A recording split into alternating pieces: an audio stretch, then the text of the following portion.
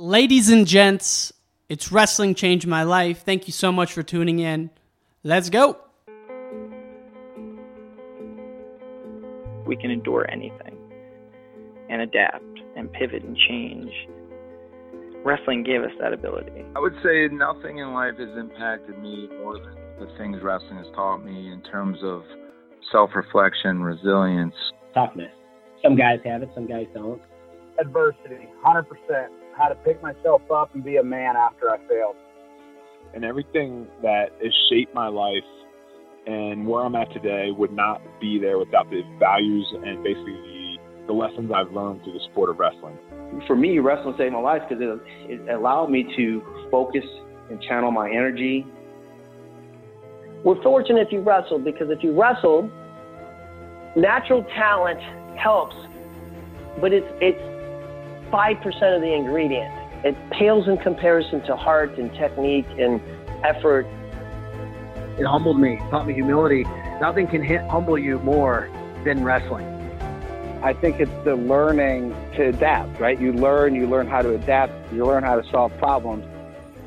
You know, if I look back at my time I spent wrestling, if it gave me one thing more than anything else, it's mental toughness. Welcome back to Wrestling Changed My Life podcast. Thank you so much for tuning in, folks. We appreciate the hell out of it. My guest today is Mario Morgan, who was a Division II national champion, is now a wrestling coach at Marysville College. But before that, wrestled for the esteemed Harvey Twisters. And I'm going to go on record and say that the Harvey Twisters are the best wrestling club in the United States. That is not an academy, right? This is literally a wrestling club on the south side of Chicago that's produced the likes of Joe Williams, T.J. Williams, Tony Davis, Cassio Perot, B.J. Futrell, Mario Morgan. The list goes on and on. You cannot understand how good this club is in the state of Illinois. And what's cool about it is that they're kind of like a closed-loop system, right? You don't know a lot about them unless you're on the inside, and Mario was. So he talks a lot about that today, and we hope you enjoy the podcast. Now, before we take you to the show, our fan of the week this week goes to my brother, Tanner Warner. No, it's cheesy to give it to a family member, but he literally listens to every episode and has some great feedback. So thank you for tuning in.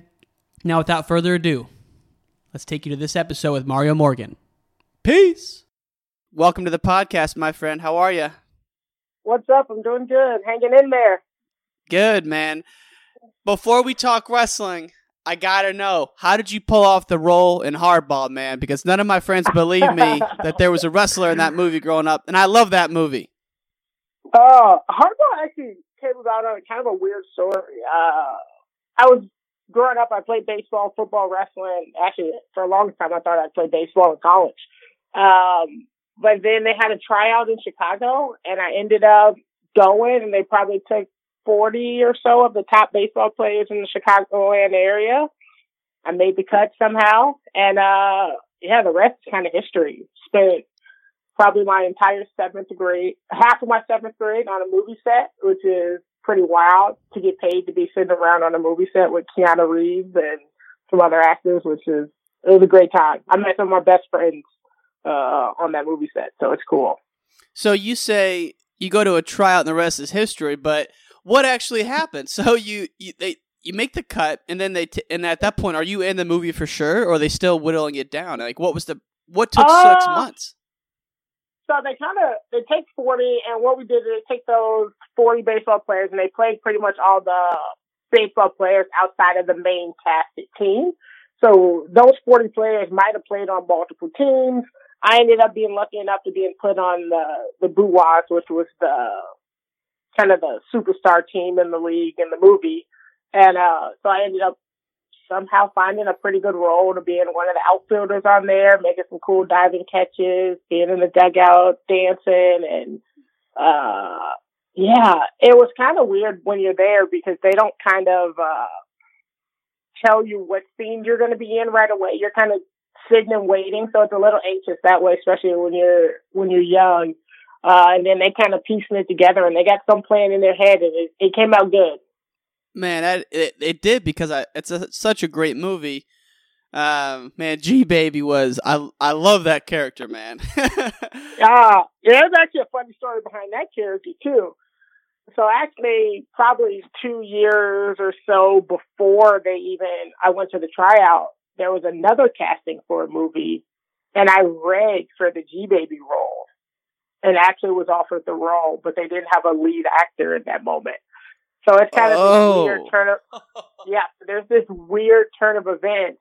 So when they came back 2 years later, I was too old for that role at that point then. But then it would just happen. Me and my dad was like, oh, let's go to this movie tryout again and see what happens. And yeah, it was still the same movie. We found out a little bit later. That is such a small world, man. Wow, I had no idea. Yeah.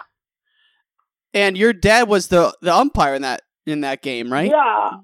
Yeah. So because you had to have how old I was, you had to have a parent on set with you every day. So my dad was there, and they didn't really have an umpire for the role. And my dad's a big time umpire in Illinois. So he had his stuff with him, and they were like, well, we might as well put someone that does this for real to make this look authentic. And then he ended up getting the role in it as well, and a really big role, forcing the kid to take off his headphones, the speaking role, and all of that. So this kind of happened. He was in the right place at the right time, and we both ended up in the movie. Man, Mr. Twister threw in the umpire gear just hoping to get a chance in there, baby, and he did, man. Yeah, I mean, it really wasn't that he asked. He was kind of just there, and they had some, extra doing it that wasn't doing the right stuff, and he just made a comment like, hey, you guys know I'm a college, high school umpire. I could do this for you, and it worked out. Man, what a cool story, and I mean, 6 months on the set, that's pretty incredible. Did you get to chat with Keanu Reeves at all? Or did you ever interact with him? I did. Yeah. I mean, we would be outside playing catch, and you'd see him. He'd come say hi and hang out with all the kids. And then you'd see he's a really nice guy, great guy. So we'd play football in between sets, in between takes when he had downtime. But then you'll see him make a switch and go into his, actor role and get in the right mindset. And it was kind of impressive to see, even at that age, that someone could make a switch and be full actor mode and then kind of decompress and hang out. So now when I see all the memes of Keanu Reeves, it makes sense to me why he's the way he is. Man, that is such a cool story. And I got to tell you, every time as a kid I'd pull up that movie, I'm like, man, I know this kid. I didn't know you, but I knew of you from the IKWF tournaments. They're like, you don't know him? I'm like, I swear to God. Yeah, still to this day, I get people that's like, were you really wearing hardball? And I go, yeah, and I actually now have to keep a picture from the scene on my phone because people don't believe me, or someone tells someone. I'm like, yeah, I really was. Well, not only were you in it, man, you had that diving catch. You look up, smile at the camera, throw the ball back in. I remember it, man. It was cool. It was badass at the time. So it absolutely was. So you grew up in Chicago. Eventually, were a national champion in college, but grew up in Chicago and were a part of the famed Harvey Twister program, which, man, for kids who are not from Illinois, the dominance of this wrestling club is really hard to describe. And this was way before they even had these academies and clubs that they have now. I mean, just a couple guys who wrestled for the Harvey Twisters: Joe Williams, T.J. Williams, Tony Davis, Mario Morgan, Isaiah White. So the program is unbelievable. So when was the first time you got involved at the Harvey Twisters? Oh, I had to be 7? Yeah, 6 or 7, roughly about that time. And actually, I got involved because I was playing football, and one of my football coaches also coached for the Harvey Twisters.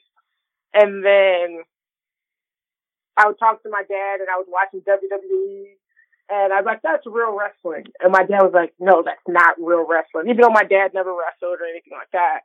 And then he took me to a wrestling practice because I kept making fun of him, telling him that WWE was real wrestling. He's like, you can't hit someone with a chair and they not be hurt.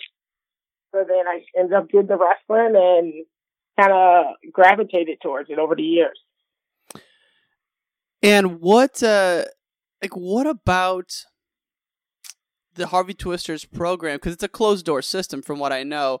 What's it Absolutely. like at a young age, and how are they so consistent? I mean, do they get more serious with the kids over time, or is it serious right when you get in there as a 7-year-old? And kind of take us in there a little bit.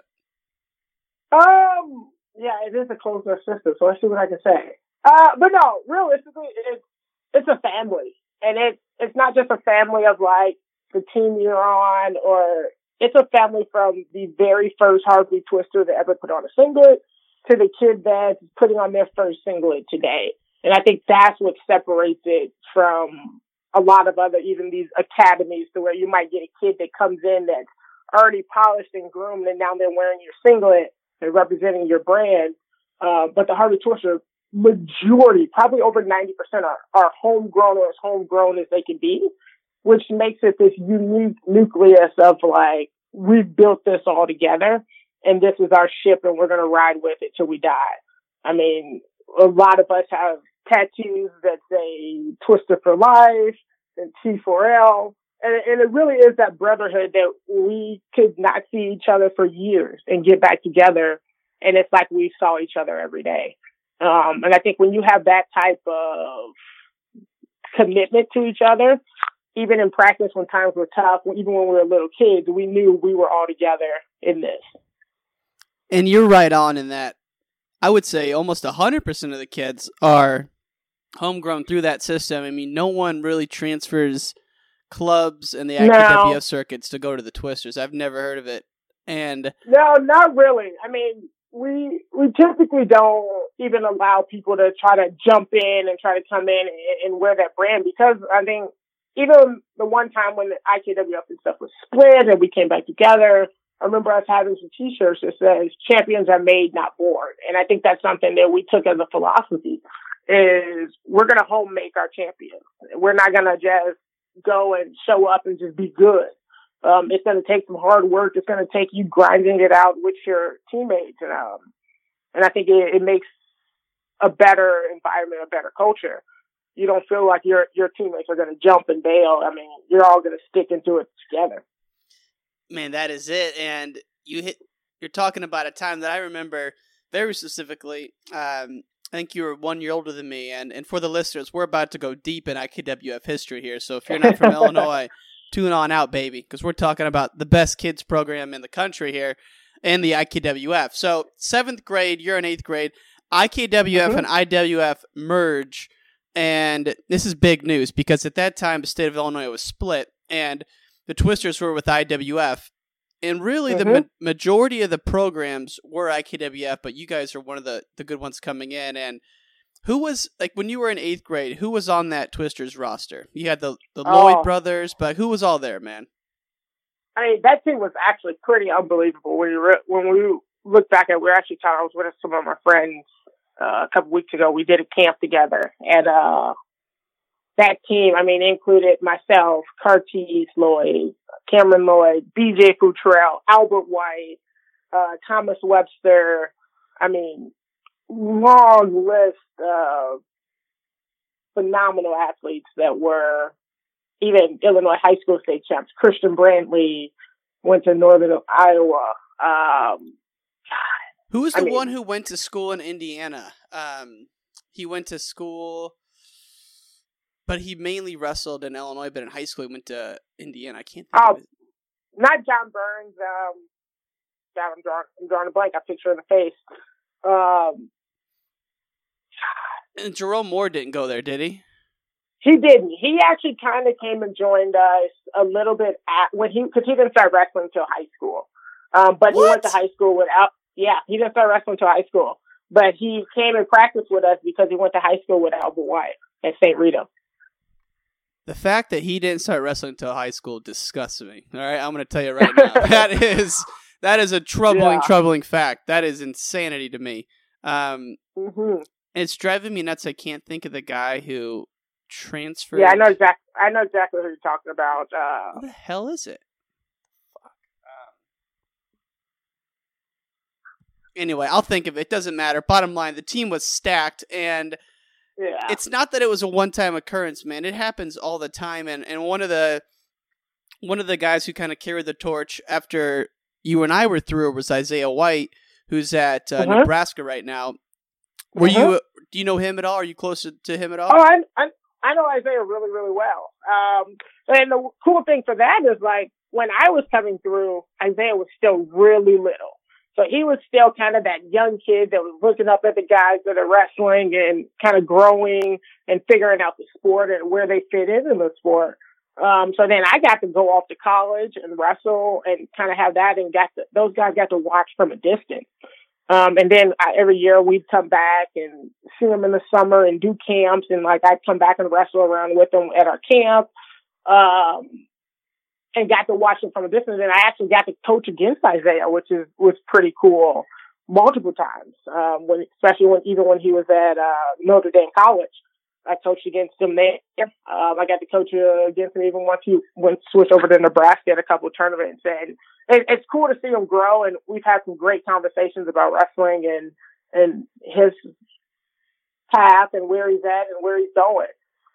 So it's cool to see those guys grow up that you saw when they first started, and still be friends with them to this day. And I don't even say like guys like that, like look up to me as like a mentor or thing. Someone might say that, but I think they're still just family. It's like your little brother having some success. And that's what's the cool thing to watch with him. And even BJ Futrell, I was at his wedding and hung out with him and the wedding party and everything all tripping. He just retired from trying to compete for Olympic and making world teams, and it's exciting for me to see him have some success too and do those things that he's done. And he's actually has a retirement party looking at my calendar in 2 weeks, so it's fun to have those things to come back together. And his wedding was really cool for all of us Harvey Twisters, because we got people like in his wedding party as Albert White, it's TJ Williams. I mean, you got myself there. You got so many people there. And like our whole family got to go out to Philadelphia and watch him get married and have that bond. And we were all Cassio Perot. Oh yeah. Went to Illinois. So all of us got to come back together for something and just kind of hang out and be friends and tour around the city. And so it's kind of cool to have that experience. Man, how fun must that wedding have been, man? All those studs there. Yeah, I mean, that's crazy. Yeah, it was a great wedding, and he got all of his, even all the world team members that were there, and Jordan Burroughs and all of them were all kind of there and supporting. It was kind of cool to see, like, someone that I've known since he started wrestling, and it's been his goal to make an Olympic team, and to see him get close and have a bunch of injury stuff. But it's cool to see him continue on that path, and the things that he's going to do in the future is unreal. Man, that kid is one of the greats to ever come out of Illinois. And yeah, I say that because as a kid, he was dominant, man. And yeah, I mean, he won 5 kid state titles and high school state titles, and went on to Illinois and had a great career there. Had a couple injuries that derailed him a little bit, but just a phenomenal career, and even a phenomenal career after college.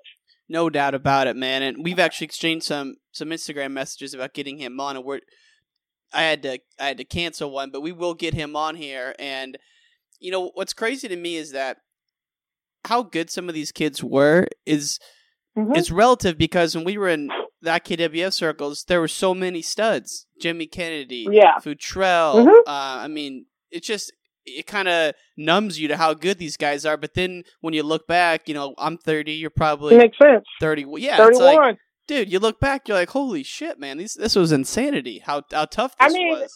The funny thing is, like, I wrestled Jimmy Kennedy in my first IWF state finals. Wow. Me and Jimmy Kennedy wrestled in the state finals, my very first one. I ended up, as a kid, wrestling 5 kids state finals, and he beat me in my very first one. I mean, it's... How made you win? Crazy.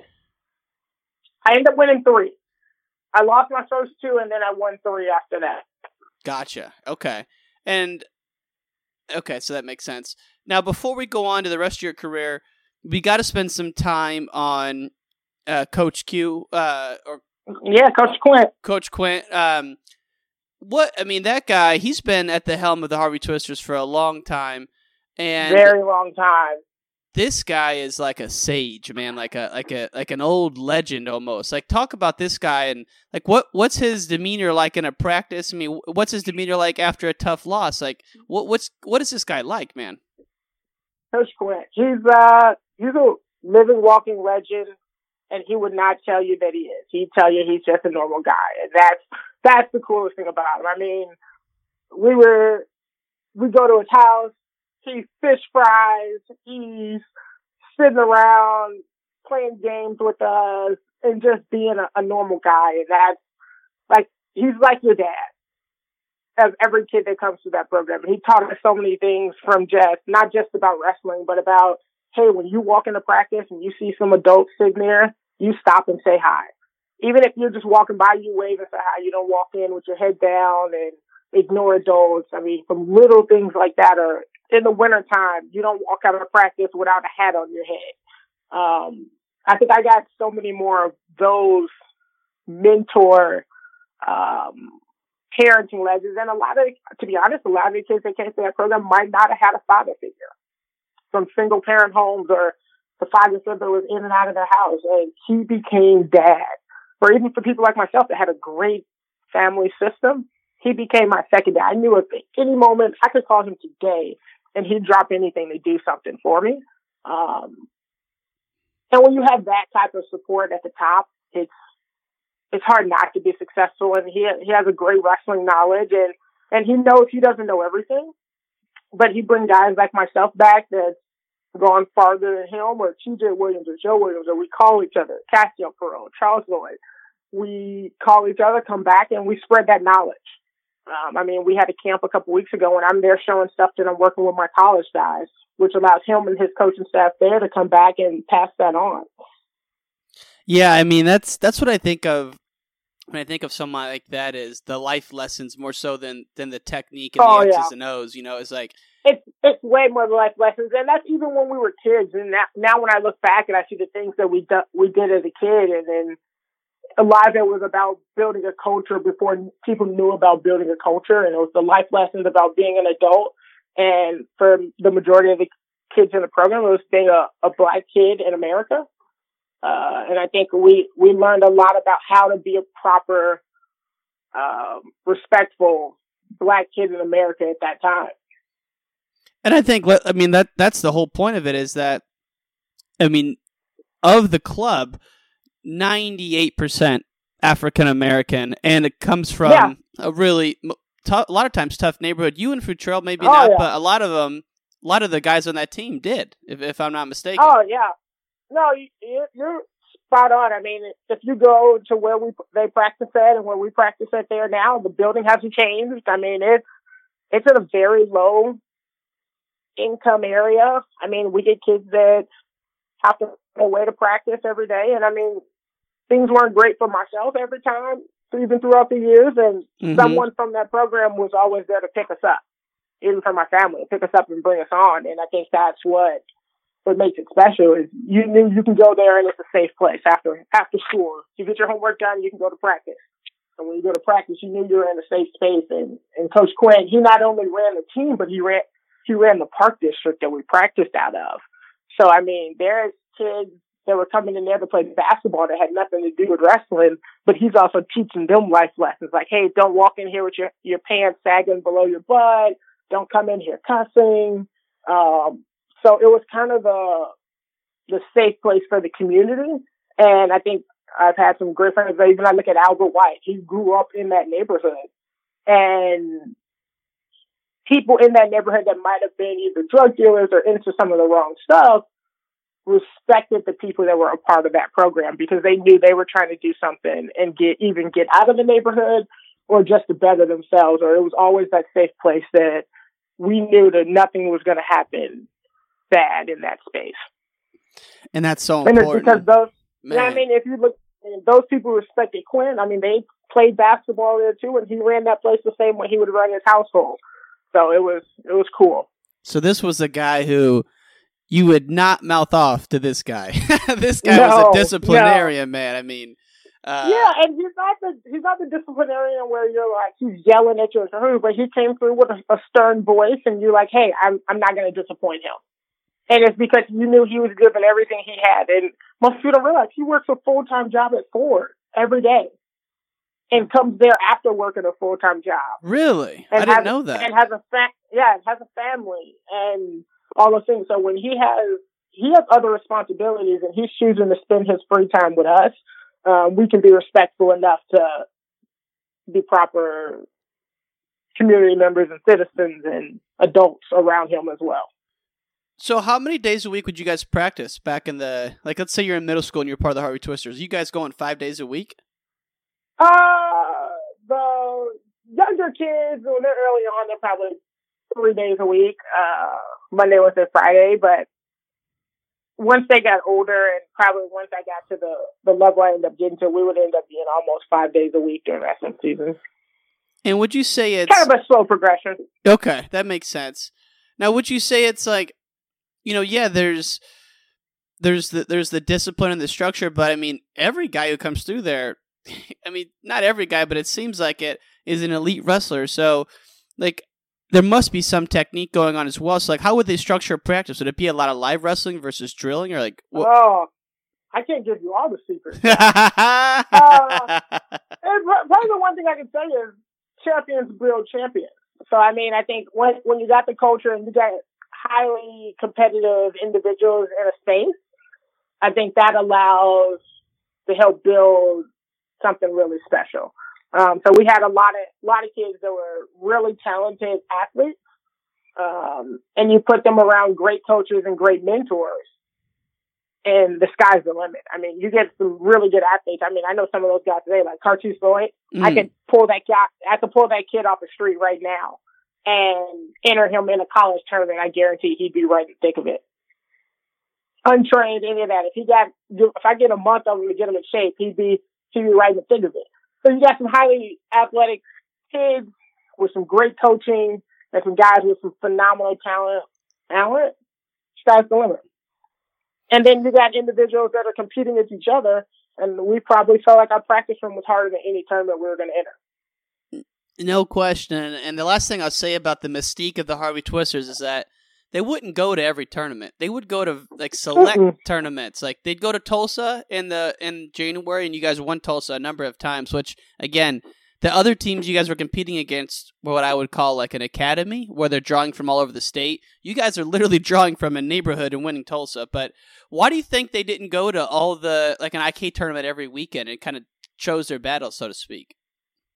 I mean, if you really think about it, it's probably what more kids are switching to now. We were just ahead of the curve. Like, there's no reason to wrestle 150 matches in the 6th and 7th grade. Like, that weren't going to make you better. It was kind of a little bit of preserving your body a little bit and being fresh and training up until something, and then not just constantly training at that high level. So I think we figured out that at an early age. They're like, hey, we can train to Tulsa, so we don't have to go to every tournament. We can be select and pick and choose where we're going to go. We didn't have to see the same guys every weekend. That wasn't making us better. Mm-hmm. I think making us better was training properly, tailoring back our training and not being as intense at certain times to allow us to stay injury free. I mean, I could think of at that age, I mean, we didn't have really many big injuries. And I think a little bit of not competing every day and not having a kid with 120 matches at that age either leads to burnout or that kid getting to college and really not liking it because they're just so tired of the sport. I think that's great advice, and I think something we're going to see more of now. Now, before I move on, because I do want to talk about Mount Carmel and your career at UNO, I just want to say for the folks who still might not know who this club is, the Harvey Twisters at one point in time had two wrestlers wrestling in the Division I finals, and that's T.J. Williams versus Tony Davis from the same club, people. All right? So sit back and just let that soak in a little bit and do some Googling on these guys. It's really a phenomenal club, and I was just really lucky to see it growing up. So it's cool to hear about some of these stories. Now, yeah, I mean, it's even impressive to know that those guys are still best friends. They do camps together. Really? I mean, you can get a T.J. Williams, Tony Davis camp if you need one. Wow. So they're still friends to this day, even though they were scrapping it out. Wow. Oh, yeah. I mean, we were one family. I mean, there was times where we had to compete against each other in high school and college, but I mean, at the end of the day, I think we all classify ourselves as Harvey Twisters first. Before even, I mean, I could ask Tony Davis and TJ, and they'd say they're Harvey Twisters first, even beyond the Northern Iowa and Iowa. Twister for life, man. Twister for life. So you went to Mount Carmel. which is another one of the most legendary wrestling programs in Illinois. At one point in the early 90s, had won like 5 or 6 state titles in a row. How long was Bill Wick there versus Ben Gerdes when you were at Mount Carmel? So Bill Wick was there my freshman year. So he was our head coach my freshman year. And then Gerdes was helping assistant at that point. And then a transition happened. A lot of things happened, and Gerdes ended up becoming the head coach after that. Got it. So Bill Wick was the Olympic coach in 1972 for Dan Gable. You know, was that obviously on his way out. He was an older man at that time, and maybe not the highlight of your career, knowing that you never won a state title. But just talk to us a little bit about like your junior and senior year. Like, what were some of your state tournament brackets like? Because it was nutty at that time. They weren't seeding the tournament. It was 24 kids, and you couldn't wrestle back unless the guy made the semis. It was absolute lunacy what they were doing. It was a madhouse. Madhouse. That time of Illinois wrestling, and a lot of people don't realize, was really the turn of like even the freestyle Greco scene of Illinois wrestling, of dominance, as I say. They always were good, and we had good athletes, but I think the culture of the Illinois wrestling switched around that time. But I mean, if you look at like the national ranking at that time, probably my senior year bracket had probably 4 or 5 guys ranked in the top 15 in the country. So it was crazy. And we were all in the same bracket throughout our entire high school career. We all grew together, from myself, Jimmy Kennedy, Nick Fanthorpe, who went to Iowa State, legend. Dalton Bullard, Cal Hutter went to Old Dominion. Of course, Jimmy Kennedy was there. I mean, just so many guys in that weight range, either one weight up or one weight down, that were just phenomenal athletes and phenomenal wrestlers that breeded a culture of like competitiveness. I mean, you had to get better because you never knew who you were going to face at that time at the state tournament. And I think it made it an extremely hard state tournament. No question. No question. Yeah. And some of those names you're rattling off, I kind of forgot about. Like Kyle Hutter, man, that guy was a great wrestler for Providence. Yeah, I mean, me and he'll probably wrestle the conference rivals. So we wrestled so much in high school. It was crazy, and I was actually really glad to see he landed well down helping out in Old Dominion and found good. And we actually, for the first time, probably 2 years ago or so, we met at the NWCA conference and like got to sit down and talk and say hi and had a drink together. So it was a cool experience that way from someone you kind of like competed against so much. Scrapped against, man. We had some battles. Who did you lose to in state your senior year? I got headlocked by Dalton Bullard. Oh, man. Okay. Headlocked by Dalton Bullard. Yeah, that was tough. I ended up taking fifth. I got headlocked by him, and I think I lost to Cal Hutter. I don't remember. Dude, at that point, it's a shit show at that point. Actually, to be honest, the crazy thing is I didn't place until my senior year. What? When the tournament was structured, I didn't place until my senior year of high school. Just wow. And one year I got pinned by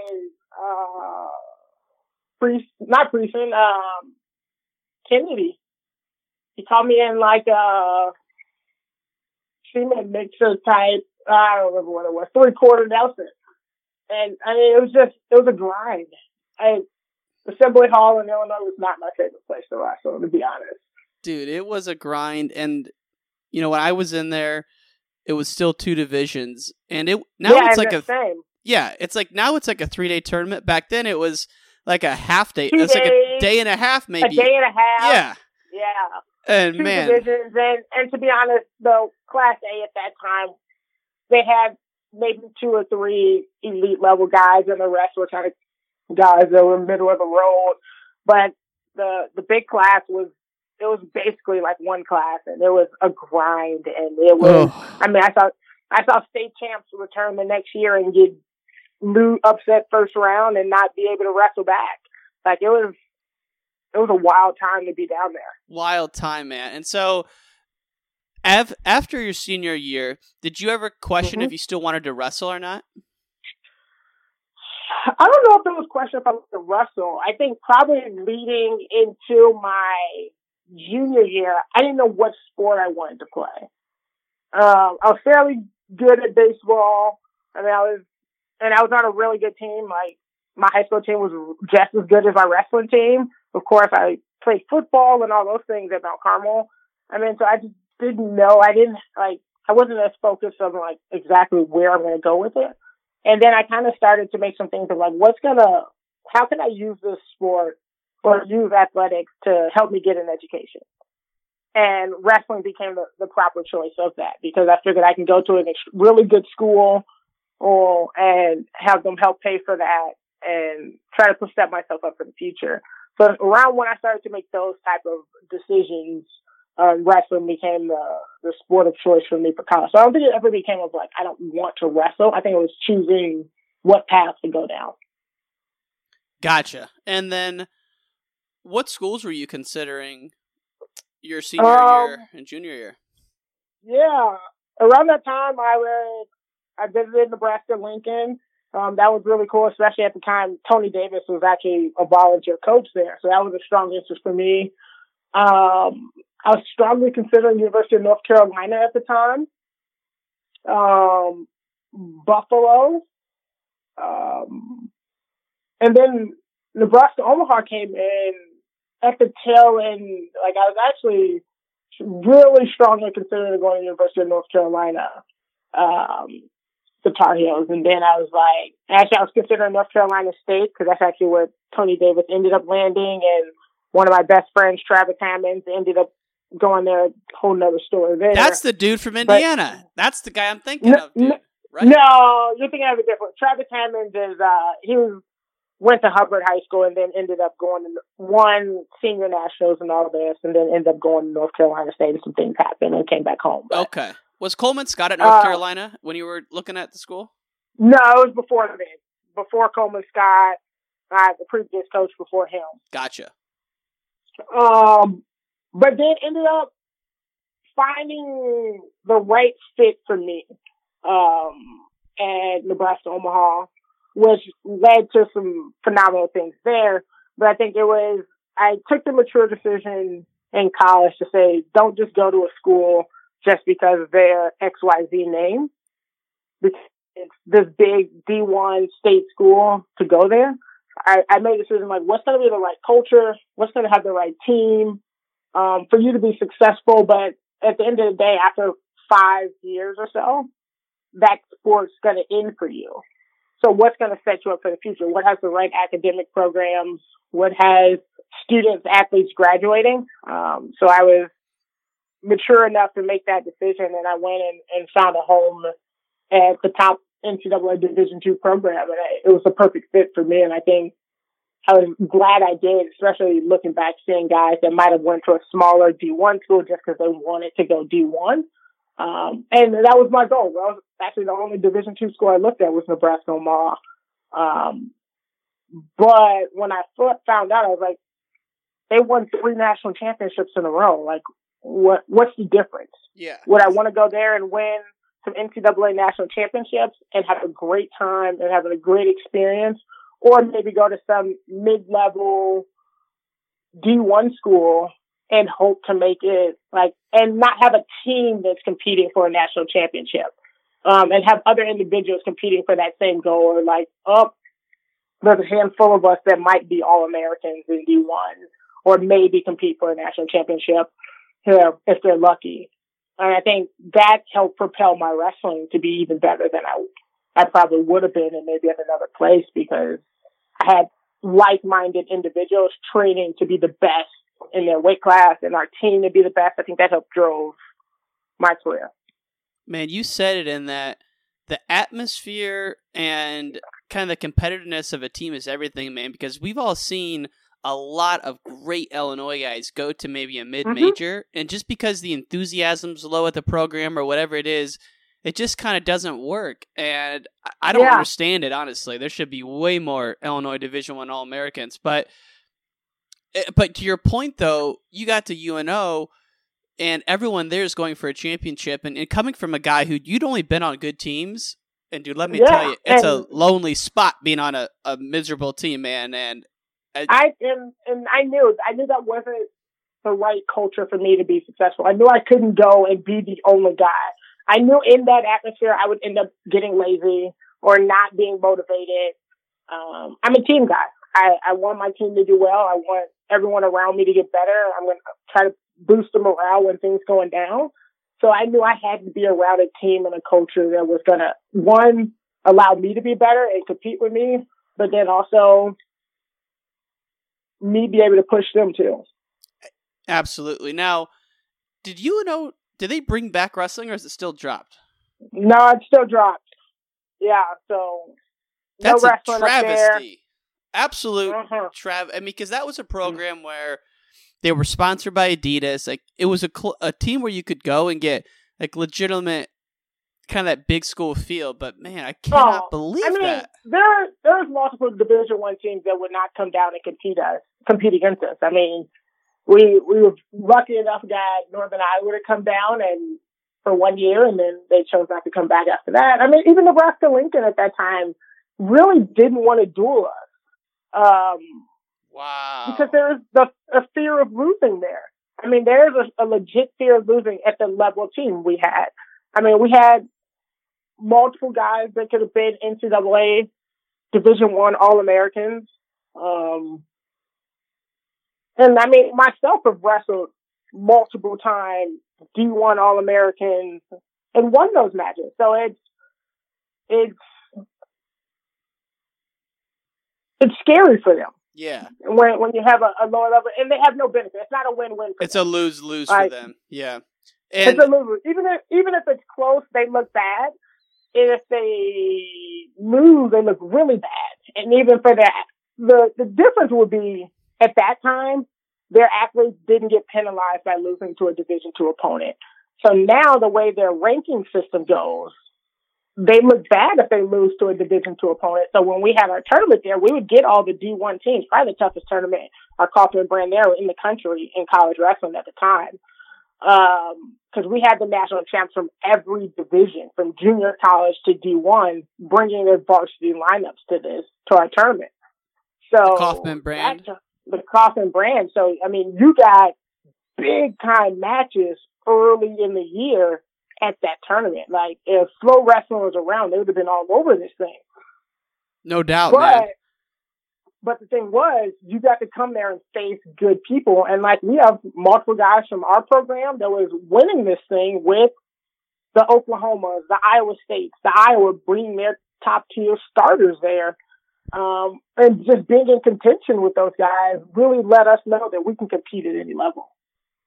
And I mean, let's not sell it short. You were 20-5 against Division I guys in college, and there's no doubt that you guys would have held your own, probably against even top 15 teams. Who knows? I mean, maybe even. No, I mean, someone else today, I said I would, without a doubt, put some of my teams, actually probably all my teams, in the top 20 in Division I, but from top 10 to top 15 on certain years. I would say my sophomore year team, where we set the point record in the NCAA for Division II, that probably would never get broken, was easily a top 10 D1 team. I mean, just the athletes that were on there and the level they were and the guys they even beat that school year is second to none. Well, and let's not forget, like, at that time, the Division III power, Wartburg, I know they would have been up there too. They were legitimate too. They had some really good guys. They had some guys from Georgia who used to be Twisters, right? Carrington Banks. So, I mean, yeah, those guys were good too, man. So let's not forget about the D2 and D3 programs. No, I mean, Wartburg, I mean, we would wrestle. We'd go up and wrestle Augsburg in Minnesota, and they beat us my junior year. Dang. I mean, and they're getting guys that are falling out of Minnesota and all those things into there. And so there's some great wrestling. And I'm a big preacher of telling guys when I talk to them, it's like, don't get settled on the D1, like, dream of saying I have to go D1. You can go somewhere else and have a phenomenal experience, if not better, culture and environment, and still be an NCAA national champ. I'll still be able to walk around, and you walk in my office, I'm looking at it right now, 3 NCAA All-American plaques. Let's Let's go. I mean, so when you can see those things and you have those stamps, it means something.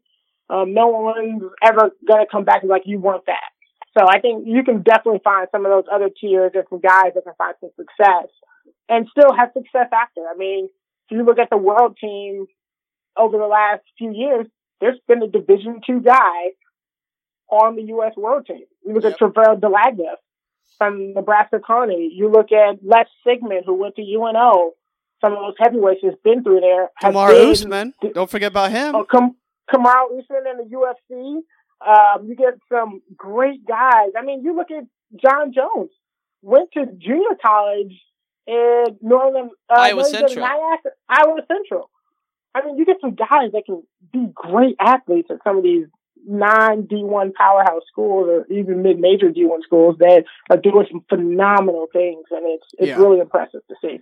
And they're bringing a lot of programs back, it seems like, as well. I wouldn't be doing us justice if we didn't get into your competitive career a little bit. So you, at the Division II level, national champ your senior year, runner-up your sophomore year, second your junior year, third your sophomore year. Now, talk to us about like your mindset going into competition. So, for example, your senior year, there's a great video online. It's you versus the number 2 guy. Quarterfinals your senior year, last chance. Like, what are you thinking in the tunnel 15 minutes before the match? Are you thinking back to your time as a twister? Are you trying to stay calm? Like, what was your mindset and self-talk like 15 minutes before a match? The funny thing is, I ended up, we talked about in our program, is having a ritual. So we would, having a ritual, but also be flexible with your ritual. So I would warm up with the same partner. Cody Garcia was a multiple-time national champ, now the head coach at Baker College, another great NAIA program. Was my teammate. He was a weight below me for a lot of my career and even coached after. So, but we would warm up together every time. We'd wrestle around. I'd get a good sweat, and sometimes I'd be like, if I got my butt kicked by him in warm up, I'm going to be feeling good today because I got that breath out. So I'd go through kind of some of that. And then for me, it was kind of put some headphones on and not think about wrestling, and not think about it and put too much stress or worry into it. And then kind of show up in the moment. But then there was 2 matches before me. I'm going to take off my sweatpants. I'm going to be in my shorts and kind of that ritual of always going through that. So nothing felt out of the ordinary. But then my coaching staff, they really focus on what does each individual guy need. So some guys, you might come up and they need a slap in the face before they walk out on the mat. For me, it was like, hey, I need you to come up and joke around with me. We might laugh and talk and make some jokes. And then right before I go out, it's like, hey, you're the baddest man alive. And kind of some of those self-talks and going through that. And I think through the years, I figured out that I still had to have that confidence, swagger, that cockiness a little bit, for me to perform my best. But I also still had to be focused and ready to go. So it was more about kind of taking your mind off of it as opposed to really drilling into. No, I wasn't one. To be honest, I wasn't one that liked to watch or know about what my opponent was going to do. I think I performed better when it was like, hey, I need to focus on setups. I need to really make sure my hand fighting's good, or make sure my right leg shot defense is good today. And if I'm doing my things, I'm dictating the match. So when I can put that guy on his heels and on defense, I'm in a good place. If I'm worried about this guy shooting a high crotch on me, I'm defensive and not attacking and not scoring points. The more points I can score, the better chance I got at winning. So a lot of times it'd be like, hey, I need to score twice in the first period. I need 2 takedowns and in the first period. And if I can get those things, I'm wrestling with a lead. And I always thought if I had a lead at the start, there's not many guys in the country that can come back and beat me. But if I let this match go 0-0 into the third period and it's 20 seconds left, they could potentially get a takedown on me. So if I'm wrestling my matches and performing at my best and taking care of the things I can take care of, controlling what I can control, I'm going to be in good shape. I'm going to win those matches 90% of the time. So those were some of your kind of markers where you knew you had to be at. Now, I know we have about 10 minutes left.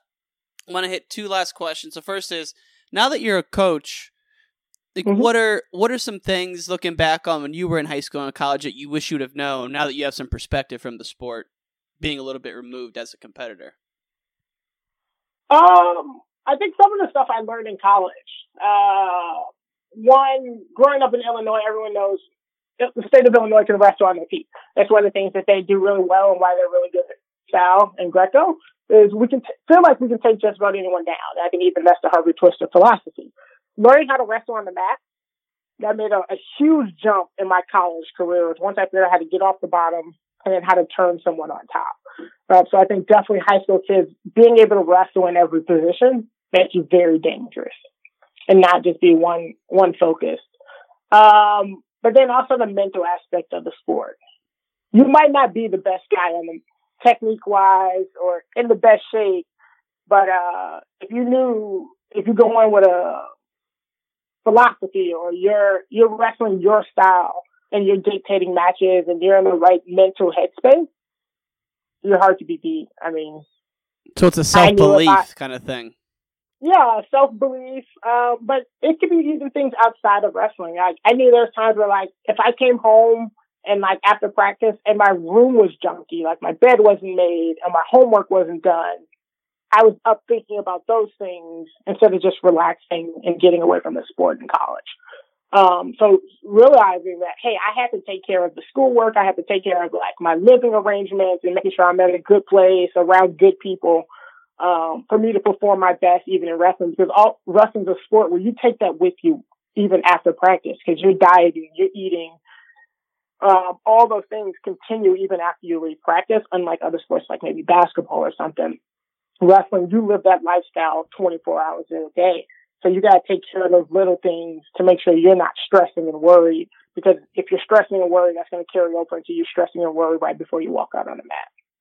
Yeah, and man, well said. Now, the last question always is, like, if you had to look back on the sport, and I want to throw a little bit of twist in this. So, like, how did wrestling change your life? But also, like, talk about the role your dad and your parents played in your life, because, man, you're Mr. Twister, legendary guy on the message boards, on the social networks. I love that guy. And even as an announcer and a referee in Illinois. So maybe just kind of weave in both. Like, what's the impact wrestling's had in your life? And then same with your dad. Like, how has he influenced your life? Yeah, I mean, I'd be lying if I didn't say wrestling didn't change my life. Wrestling has put me where I am now in a career where I work at Maryville University, not just as a coach, but I actually work out of our president's office here doing communications. And it's kind of surreal to say that wrestling got me here, but it absolutely did. I finished my college career. Maryville University brought a wrestling team down. I started working doing video editing and all those things here, but wrestling brought me here. If I didn't have wrestling, I would have never been in those positions to now have a phenomenal career and a family and a daughter that's phenomenal. But wrestling provided all those things, and definitely say using the sport, don't let it use you. Even as a coach, you can't use that. There has to be a give and take. So I want to make sure I use the sport to get the most out of it. And it's gotten me an undergrad degree, a master's degree from here at Maryville, without the student loans that most individuals would have to get those things, especially from coming from someone with not the highest socioeconomic status. To use the sport for those things more than pays off the amount of trips my parents took on with me to Tulsa and all those things. And if you guys say the same, makes it worthwhile. But my parents played a huge role in it too. I mean, they sacrificed. They probably took out loans without even telling me to get me to certain tournaments and driving across the country. And for them to do those things for kids, and me now being a parent of a 5-year-old, is I can see why they did it, and I can see the benefit of it. Or sending me to private school, which is 30 minutes from my house, where I could have went to the school there. Them making those sacrifices at times to drive me all over, and I was blessed to have some parents that were able to do that. But you don't have to have two parents, and I know individuals that don't have that same nuclear system that I did, but they have the same drive to get to those levels. And that drive can take you a lot of places. I mean, there's a phenomenal story of an NFL athlete right now that played basketball in college and then tried out for a JUCO football team, didn't get any college scholarships, but then just walked up to the Cleveland Browns and he got to play in an NFL game because he had the drive and the determination to be successful. So that drive and determination can be amazing when you don't give up and don't quit. One of the things my parents always said, hey, if you start a season or if you start something, you finish it. No matter if you hate it in a moment, in the middle of it, you're always going to finish. And that's something I still carry with me. If I'm going to start something, I'm going to finish it. And at the end, if I realize that, hey, it isn't what I want to do, completely okay. But if I start it, I'm going to finish it until the end. That's it, man. I think wrestling instills that in, and certainly your parents had a lot to do with it as well, man. And I could talk a lot about how, like, you look back at my mom, single mother, no idea how she drove me to those tournaments and practices, man, but she just did and got it done, and we're all grateful for it, man. And I'm kind of bummed out. I got to cut this short, man. I got to jump here, but man, a real pleasure to have you on. You know, hopefully we can get some of the Twisters on. You're like, man, even Coach Quint to get on here, man. Let's hear from that guy. So it's been a lot of fun, man. I greatly appreciate you taking some time for us today, my friend. Oh, no problem. Thanks for inviting me on. And it's great to wrestling and have some people that are champions of the sport out there that's really, really branching out and doing some amazing things. So I appreciate you as well. That's the end of this episode, but definitely not the end of the show. For more episodes, please go to WrestlingChangeMyLife.org. Subscribe to us on iTunes. Give us a star rating. Show the love, baby. Show the love. Thank you so much. We'll see you again soon. Peace.